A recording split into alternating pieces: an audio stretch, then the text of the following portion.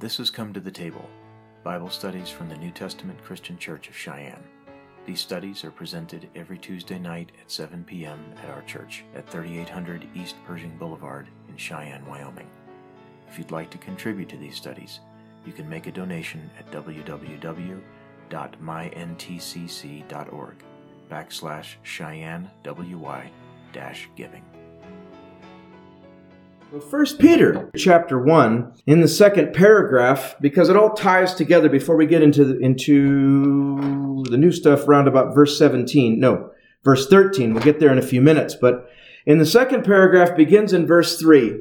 Peter said, "Blessed be the God and Father of our Lord Jesus Christ, which, according to his abundant mercy, hath begotten us again unto a lively hope by the resurrection of Jesus Christ from the dead." You have to remember, the apostles that wrote these letters were kind of verbose. Okay, now Paul is probably the biggest culprit of that, using many, many words to express his ideas, but none of them were wasted. Peter doesn't use as many, but they still tended to just not be very concise when they were communicating what they were talking about. What he's talking about here in the second paragraph, beginning in verse 3, is the born-again experience that as many as have believed on the Lord Jesus Christ have experienced.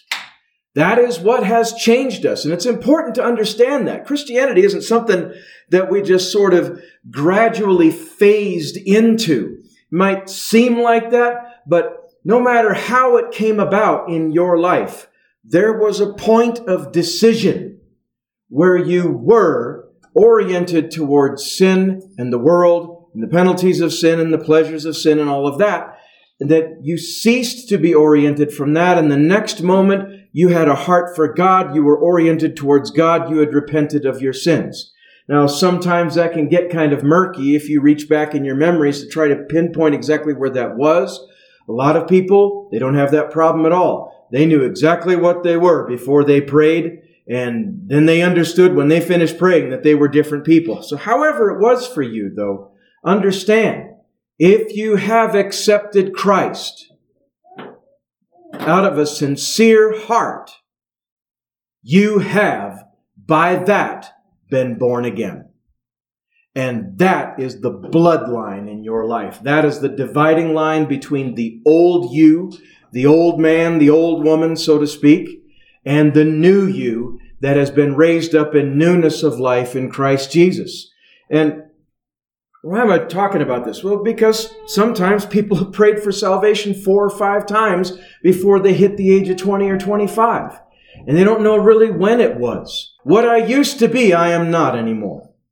And that's kind of what Peter's talking about here when he says in verse 3, when he speaks of, blessed be the God and Father of our Lord Jesus Christ, which, according to his abundant mercy, hath begotten us again unto a lively hope. He hath begotten all of us. What does that mean? We know what the word begotten means. Beget. Begotten is kind of more poetic and older English for gave birth. God has, through his mercy and through the blood of Jesus Christ, he has begotten all of us again unto a lively hope by the resurrection of Jesus Christ from the dead, to an inheritance incorruptible and undefiled, and that fadeth not away, reserved in heaven for you, who are kept by the power of God through faith unto salvation, ready to be revealed in the last time. That one sentence, and it's a long sentence, it's 3 verses long, That one sentence reveals so much to us about the nature of our transformed experience in Jesus Christ. He says that we're kept by the power of God. Do you realize that you're not even kept by the force of your own will, although the force of your own will can help? It is the power of God that keeps us, if so be that we want the power of God to keep us. So that doesn't take away free will from us, okay? That doesn't take away free will from the occasion, because God doesn't force anyone, not in this dispensation. Yes, every knee is going to bow, and every tongue is going to confess, but that's not happening yet, is it? That's for a future time. That's when God puts down all wickedness and all of that by force, and that's all been prophesied of, and the Word is revealed in other places. So in verse 6, he goes on to say, wherein ye greatly rejoice. He's talking about this salvation and the power of God through faith unto salvation that will be revealed in the last time. He says, wherein ye greatly rejoice, though now for a season, if need be, you are in heaviness through manifold temptation. I know we taught, I don't want to say extensively, but we did teach fairly extensively on this 2 weeks ago when we first opened up this portion of Scripture. And it was on my heart again tonight as I was preparing for the Bible study. The heaviness that you find yourself in when you're going through hard times and when you're going through bad things, or even if you're reaping bad consequences from bad decisions. Whatever it is that brings you in your heart to a state of heaviness and a state of mind is good for you. It's not something... How do I put this? It's not something to be resented, okay? Now let's read through it again, and I'm going to bring out exactly what we're talking about. He says, wherein ye greatly rejoice, though now for a season, if need be, ye are in heaviness through manifold temptations. Why is that good? Because of the very next verse, what he brings out. In verse 7, he says, that the trial of your faith, being much more precious than of gold that perisheth, though it be tried with fire, might be found unto praise and honor and glory at the appearing of Jesus Christ. What does that mean? Again, that's more of that, lots of verbosity on the points of the apostles. Why is that good? Trials aren't good, they hurt, right? But we reveal the purpose of it here, or he reveals the purpose of it right here in verse 7. He says, the trial of your faith, which is much more precious than that of gold. Now, notice his language. He didn't say that your faith was more precious than gold, though it is. He said that the trying of your faith, the trial of your faith, the testing it and the refining of it is much more precious than the trial and the refining and the testing of gold to see what it's worth. And this came up recently. I don't remember if it was in a study. I think it was in a message. Maybe it was in a study when we first talked about this. You have different grades of gold, don't you? You got 24 karat gold that's like the purest you can get, I think. And then you have lesser carats of gold, 14 karat. And I think we talked about that cheap stuff, comparatively cheap stuff, 10 karat rolled gold. It's like a plating that they can put on things, and it's kind of yellow. It almost looks like brass more than gold. It's just not that impressive. And say, well, how do you purify gold? What's involved in all of that? And again, without digressing too much into the smelting and refining of gold, you purify and you improve the quality of precious metals like gold and silver through trial by fire or by heat. That's what you do. So if you've got a bunch of gold ore that you have mined out of the ground, I don't think anybody here has done that, but in case you ever do, and you're trying to make it worth something, and you get a certain grade of gold out of that, you want it to be pure and of greater worth, well, you heat it up. And as it heats up, and you heat it up hotter and hotter, it melts, it becomes molten, and then you continue to heat it. And then the imperfections and the impurities that are in that gold, which is what? Substances that are not gold themselves. There might be some iron in it. I don't know what all is found in gold ore, but those imperfections, those impurities will manifest. Well, they will separate from the gold, the molten gold, and then they will rise to the top. It's the same way with silver. Refining silver works the same way. So what happens then? You have this nasty junk at the top of your molten gold and your molten silver that isn't going to be attractive when that thing cools down. It looks all cruddy and dirty. What does the refiner do? Well, he then scrapes all of that stuff off the top. Here's why this is good for us. You go through something in your life as a Christian, or something happens. I'm not even talking about something that's long and protracted, some agonizing battle that you're just praying every single day. Praise God for those agonizing battles. It makes you praise every day. Pray every day because it draws you and keeps you closer to God. Okay? And then you develop a habit of just staying closer to God. You don't forget the one that delivers you. Okay? But you go through something maybe unexpected. And usually it is something unexpected that then brings this out, okay? It tries you, it heats up your spirit and your temperament, so to speak, and it reveals some sort of an imperfection in your character. You go through something and it shows you something in yourself that is not of God. It shows you something that is not of Christ.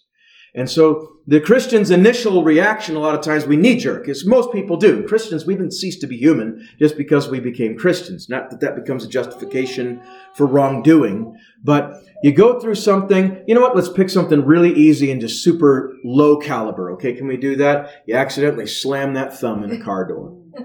Oh man, nothing like that, especially on a nice cold winter day. It's always so much worse when it's cold. And it just makes your knees buckle a little bit and you give out sort of a, or something like it's just horribly painful. Well, is that the only thing that comes out? Maybe something else comes out, a little bit of that French just sort of, uh-oh, what's up with that? That's very revealing. It's very revealing to you, first of all, and to anybody else that's standing around, especially if they know that you bear witness as being a Christian. They'll jump all over that like white on rice. It's one of the first things that sinners that are trying to find fault with a believer, they tend to latch onto that sort of thing. Anything that discredits you will make them feel justified in their sins, okay?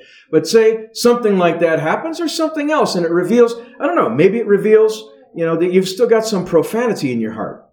Maybe it reveals a dishonest streak in you because you found that under temptation you lied to get yourself out of a bad situation.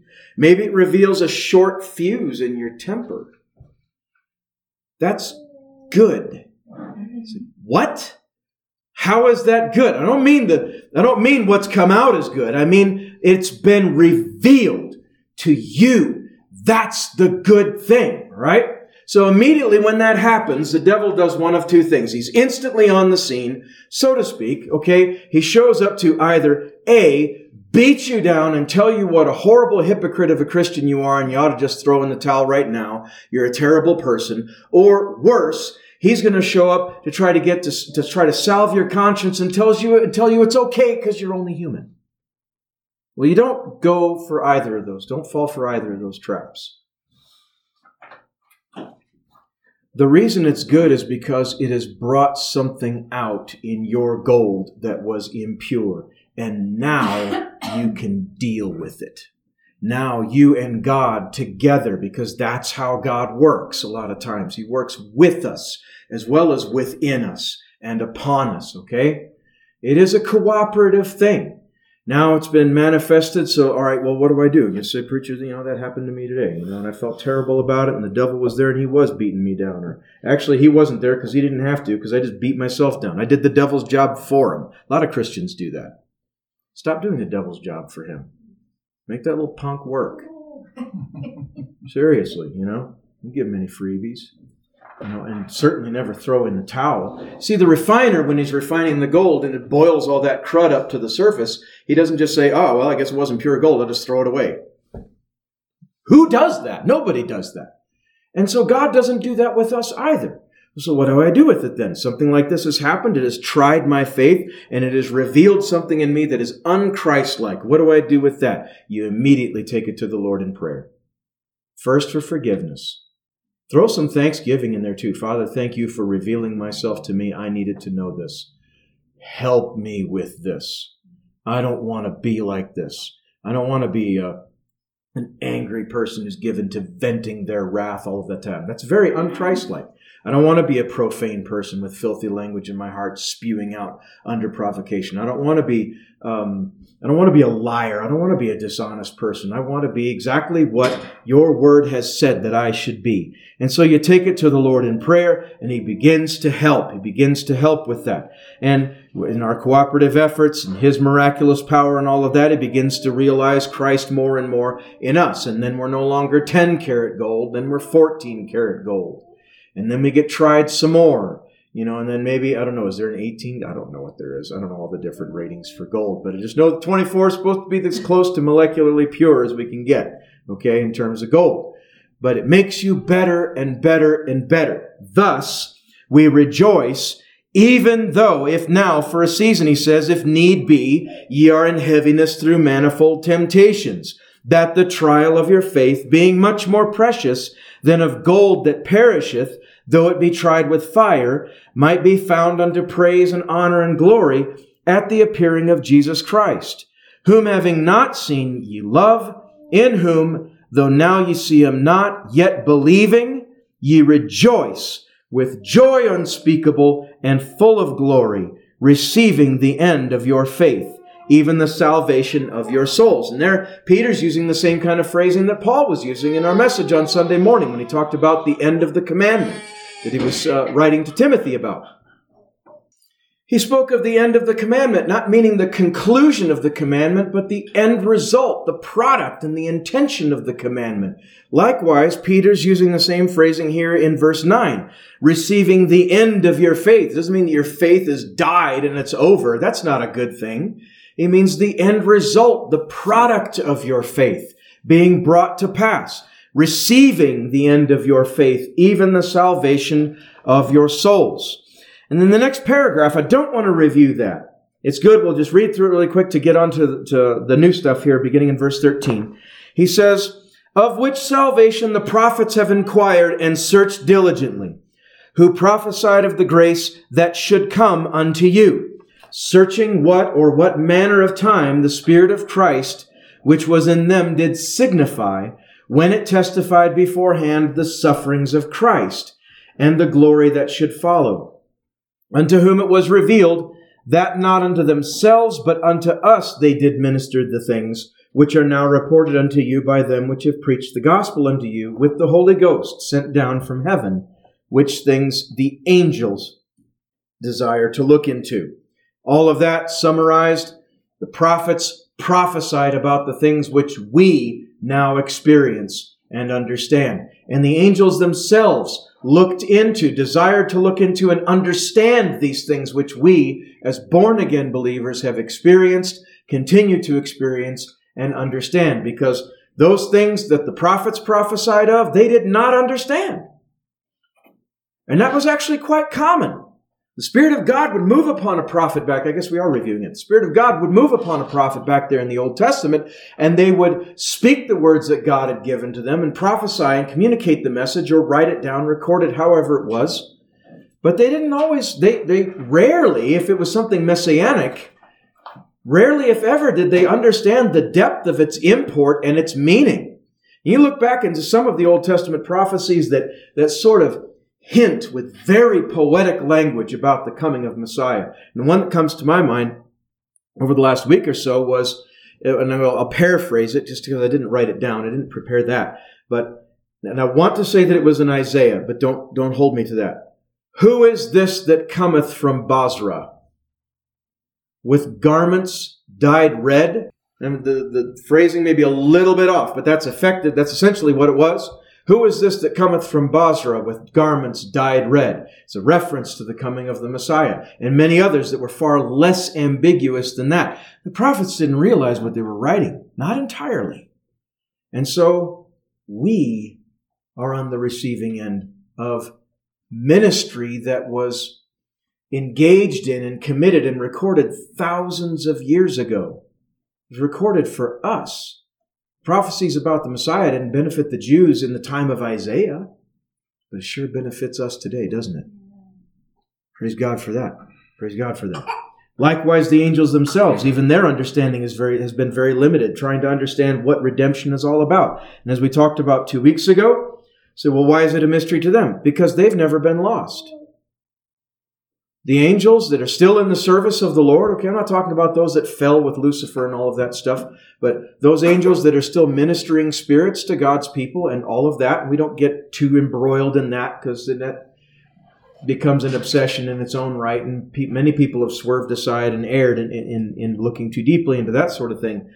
Those angels have never needed redemption. They never needed the saving power of Christ, so how can they possibly understand the import and the importance of what we have received in Christ and what's coming our way? So now, according to the Bible, it may be that we are, as the Bible says, a little lower than the angels, but the time's coming, the Bible also says, when we, who are a little lower than the angels today, we're going to judge the angels themselves. Did you know that? First time I heard that, it blew my mind. I didn't know what to do about that. I'm sitting there, I was a 19-year-old GI, and the service was home. Pastor Kinson said something like that. He was preaching, and it came out. I think I gaped at him like a teenager, because I was a teenager. I'd never heard that. But it's true. It's biblical. There's a time coming in the eternal perfect state, the kingdom that's on its way. We're going to judge the angels themselves. What that exactly means has not necessarily been revealed, but we'll just leave that in God's hands. Let's move on. Verse 13 begins the fourth paragraph. Wherefore, gird up the loins of your mind, be sober, and hope to the end for the grace that is to be brought unto you at the revelation of Jesus Christ. As obedient children, not fashioning yourselves according to the former lusts in your ignorance, but as he which hath called you is holy, so be ye holy in all manner of conversation. Because it is written, be ye holy, for I am holy. Stop right there. So that's verse 16. That's the whole paragraph. This is loaded. So what do you mean? Well, first of all, I didn't know that my mind had loins. What does that mean? Say, gird up the loins of your mind. What's that? It just means mentally prepare yourself is all that means. All right? When you read King James English about, being girt about the paps or girt about the loins with a girdle, all it means is the guy was wearing a belt. Okay? That's all that language means. It's not anything mysterious. Here he says, gird up the loins of your mind. Means kind of mentally speaking, hitch up your drawers, and prepare yourself. Be sober, he says, and hope to the end for the grace that is to be brought unto you at the revelation of Jesus Christ. Well, what revelation is that he's talking about? When Christ comes again, whether it's him coming again and catching his church away, or whether it's him coming again at the second advent that is, one of the many future hopes of the church. That's going to be like the final revelation of Jesus Christ. And then there's glory that's going to be revealed, the hope and the end and the grace that's going to be brought unto us at that time. Verse 14, he says, as obedient children. This is all one sentence here. As obedient children, not fashioning yourselves according to the former lusts in your ignorance. Okay, this is where the rubber is hitting the road in this paragraph. So, well, the first verse there that just sounds like, great future stuff, okay? All right, I'm looking forward to that. But verse 14 brings it right to the present day, right to the present moment. He said, as obedient children, that's what we're supposed to be, obedient unto our Heavenly Father. As obedient children to our Heavenly Father, not fashioning yourself. What's it mean to fashion something? It just means to shape it or form it or make it or however it is. Not fashioning yourselves according to the former lusts in your ignorance. That is a reference to the old life before you trusted in Christ. So what's he saying there? All right, well, now that we're new creatures in Christ, we have this most excellent hope, this divine hope, and all of these promises we've been talking about since 2 weeks ago, and joy unspeakable, full of glory, the trial of our faith, and all of these things, and this salvation that was bought by the blood of Christ, that the prophets prophesied of but didn't understand, that angels long to look into but still can't quite get what it's actually like to experience it, all these different things. He says, don't fashion yourself according to the former lusts now that ruled you in your old life because of your ignorance concerning right and wrong and what God's expectations were for our lives. Now, I'll ask this question. If He is our Heavenly Father, doesn't He have a right to expect a certain standard of behavior and life from us? Doesn't He? He's our Father. He's the one that paid the price to redeem us, buy us out of sin, change us from the inside out. Jesus is the one who shed His blood to effect that change in our life and pay the price that we owed for all of our transgressions in our former lusts and in our ignorance back in the old life. So now, having been brought out of all of that and been changed on the inside by all of that miraculous power, okay, and being made into new creatures in Christ, He's saying, don't try to live the same life. Don't try to fashion yourself according to that old model, that old template, because that was a bad model. That was a bad template. Now, we live in a time of there's a lot of self-development and self-help stuff that's out there. I refer to it fairly often.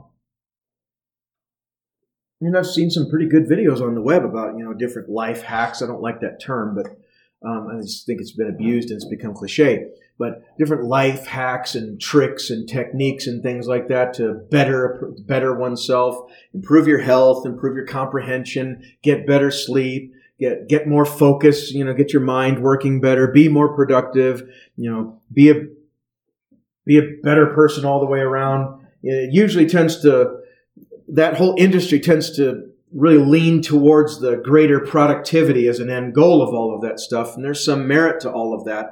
But if you've got unbelievers, if you've got people that have never known Christ, have never believed on the Lord Jesus Christ, they've never tasted of the heavenly gift and of the Spirit of God, they've never had any of that. And they still understand that there's a need to improve in their lives certain things. And how much more we that have been redeemed by the blood of the Lamb? Really.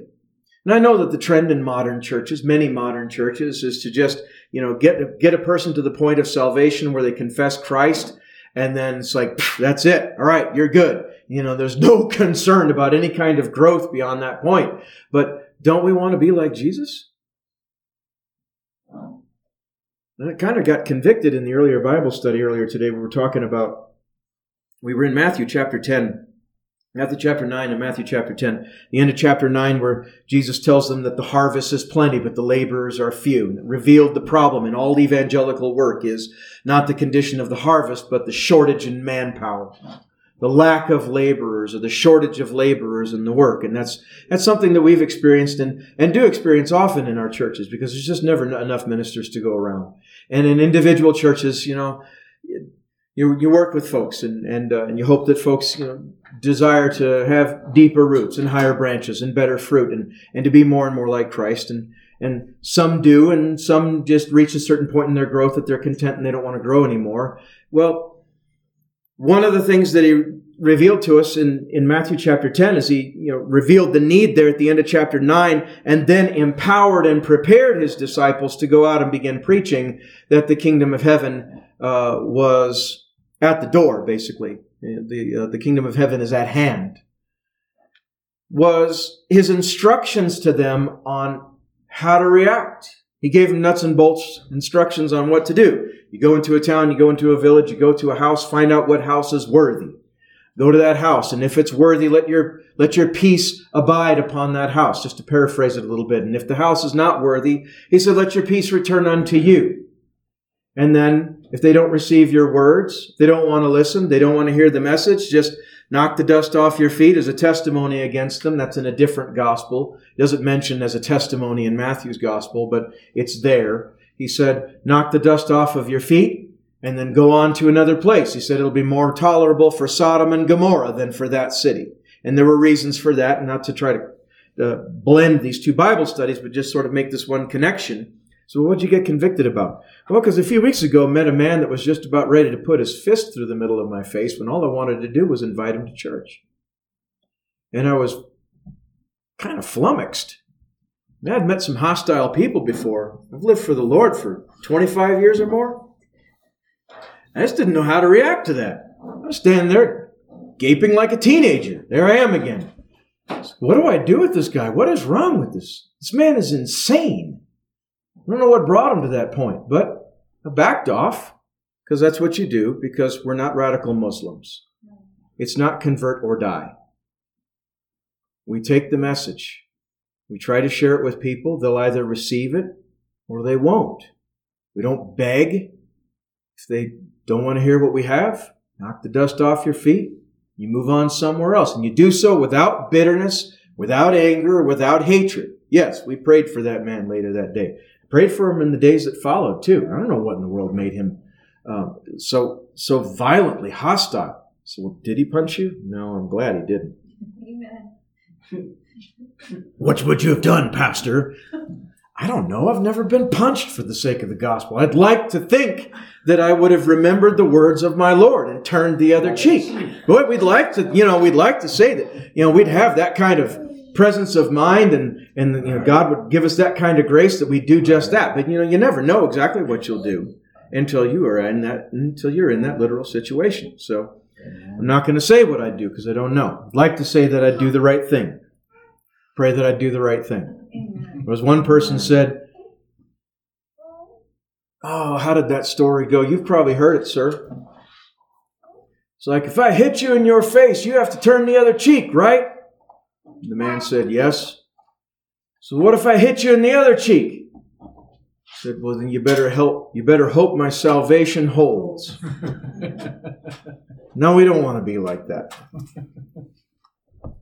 But God help us and help us to improve if we do become like that. But let's just not be there. So he says to gird up the loins of your mind, be sober, hope to the end, for the hope that is to be brought unto you at the revelation of Jesus Christ, as obedient children, not fashioning yourselves according to the former lusts in your ignorance. Brethren, sisters, now that you are Christians by the grace of God and by the power of the blood of Christ, don't try to fashion your life the way that according to what it used to be. And that's in everything, because you go on through verses 15 and 16, we'll look at his language here. Verse 15, he says, "But as he which hath called you is holy, so be ye holy in all manner of conversation." What does that word conversation mean in King James English? It's not just talking about the chatter of our mouths and the conversation that we have talking with one another. Conversation in King James English means in your entire manner of life. In all of your manner of life, be holy. That's what he's telling us. We were something much more wicked and dark and all of that before we came to the Lord. Now that we are his, now that we have been changed, now that we identify with the name of Christ and we call him Lord and Savior, let's fashion our lives according to a new standard, and that standard is the Word of Almighty God. And he uses there's a trigger word in here. Some people, they hear this word and they get triggered like some sort of far left ideologue that just can't stand to hear something that they don't like. Okay, there's this word in here. Holy. Holy. And we tend to reserve that word for God alone. Right? Oh, well, God is holy. Christ is holy. Maybe church is holy. Maybe the Bible is holy. Church is supposed to be holy, by the way, in case there was any doubt in anyone's mind. Holy. We seldom are comfortable attaching that word to ourselves, right? But we're supposed to. Because we're supposed to actually be holy. Well, what does that word mean? Holy means set apart.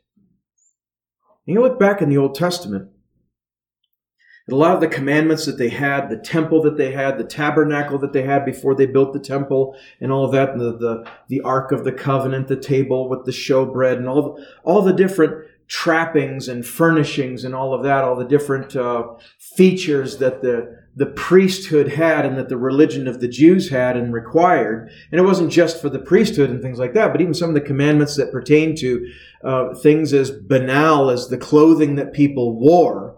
All right? And you go back in the Old Testament, you read about that stuff, especially in the law and in other places, and you think, man, why all of the fuss with all of that stuff? Why was the Ark of the Covenant kept in this super secret inner chamber of the temple, far deeper inside the temple than the outer court or the inner court and all these other places, in this place called the Holy of Holies? Well, it's because it was all degrees of separation and sanctification unto God. And all of those things pointed to what we are supposed to actually be in our relationship with God and our relationship with the world. We are called to be and admonished to be by the Apostle Peter here as well as many other places to be holy. That means to be separated. Separated from what? Separated from the world, separated from the corruption specifically that is in the world and its corrupting influences.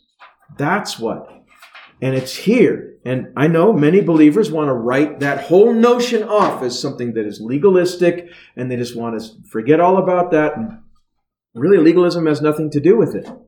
What legalism refers to is a person trying to earn their salvation through the execution of certain commandments and all of that, trying to earn your way into a place in the kingdom. And that is an impossibility. As born-again Christians, even at an entry level, we know better than that.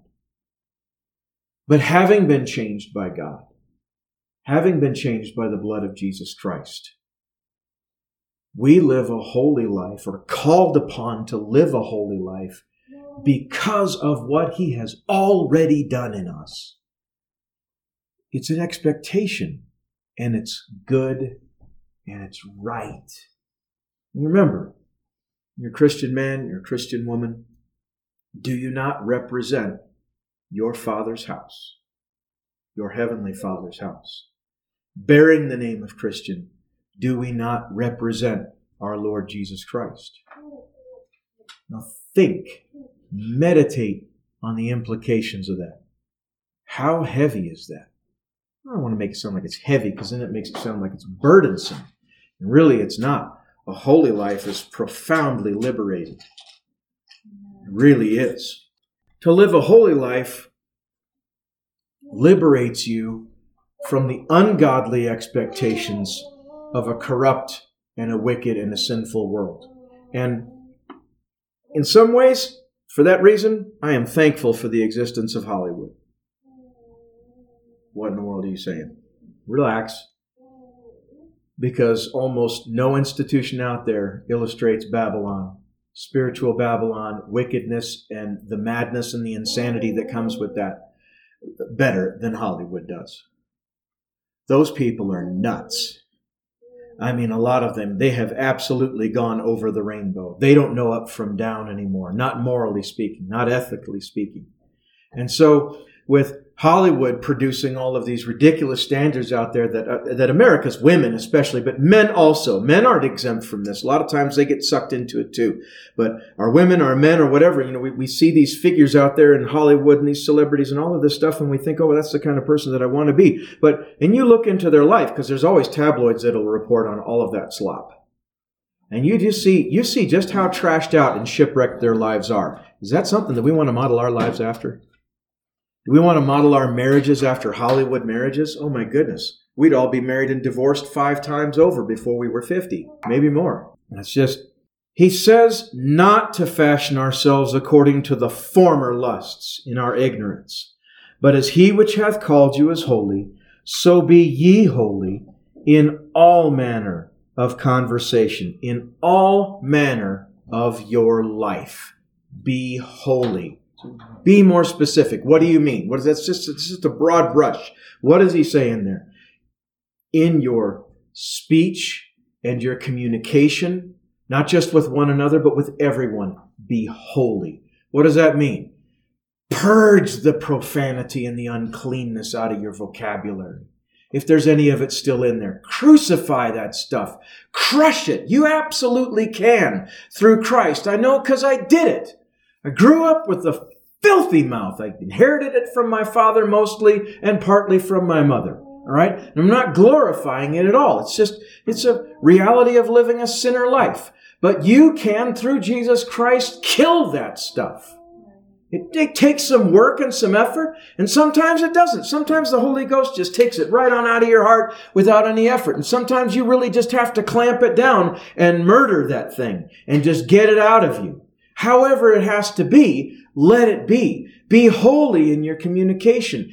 Give up the lying tongue.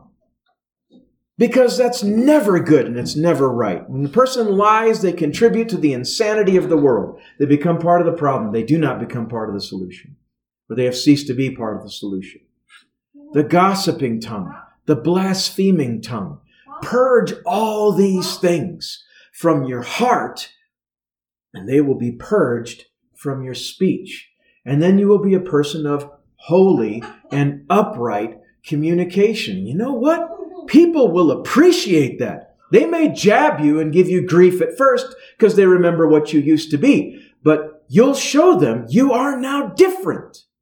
That's one of the first things that the Spirit of God cleans up in a person, is the way they talk. But not just that. Being holy in our communication, we want to be holy even in our appearance. Well, what do you mean by that? Well, check out your closet. See what you got going on in there. And ask yourself this question. How would God dress me? I'm not talking about legalism now. I know there are a lot of groups that also talk about this, but it's their defining characteristic, and they don't even have a shred of the love of Christ in them, okay? I'm talking about all of this being moved and motivated by the right thing. Love for God out of a pure heart. We're reaching back to Sunday morning's message now. Love for God out of a pure heart. That's critically important. Ask yourself that question when you get up in the morning. And you open up your closet doors and you're like, all right, what am I going to wear today? Oh, what did Pastor say? How would God dress me? Well, probably the clubbing and hooking clothes would go out pretty fast, wouldn't they? Those torn up, shredded muscle shirts. How would God dress me? And we'll attach another thought to that. Do I love my neighbor? Do I love my neighbor? You take that into consideration also when you get ready to put something on and step outside your house. And what you wear in your house is your house. You know, who in the world cares? It's where you live.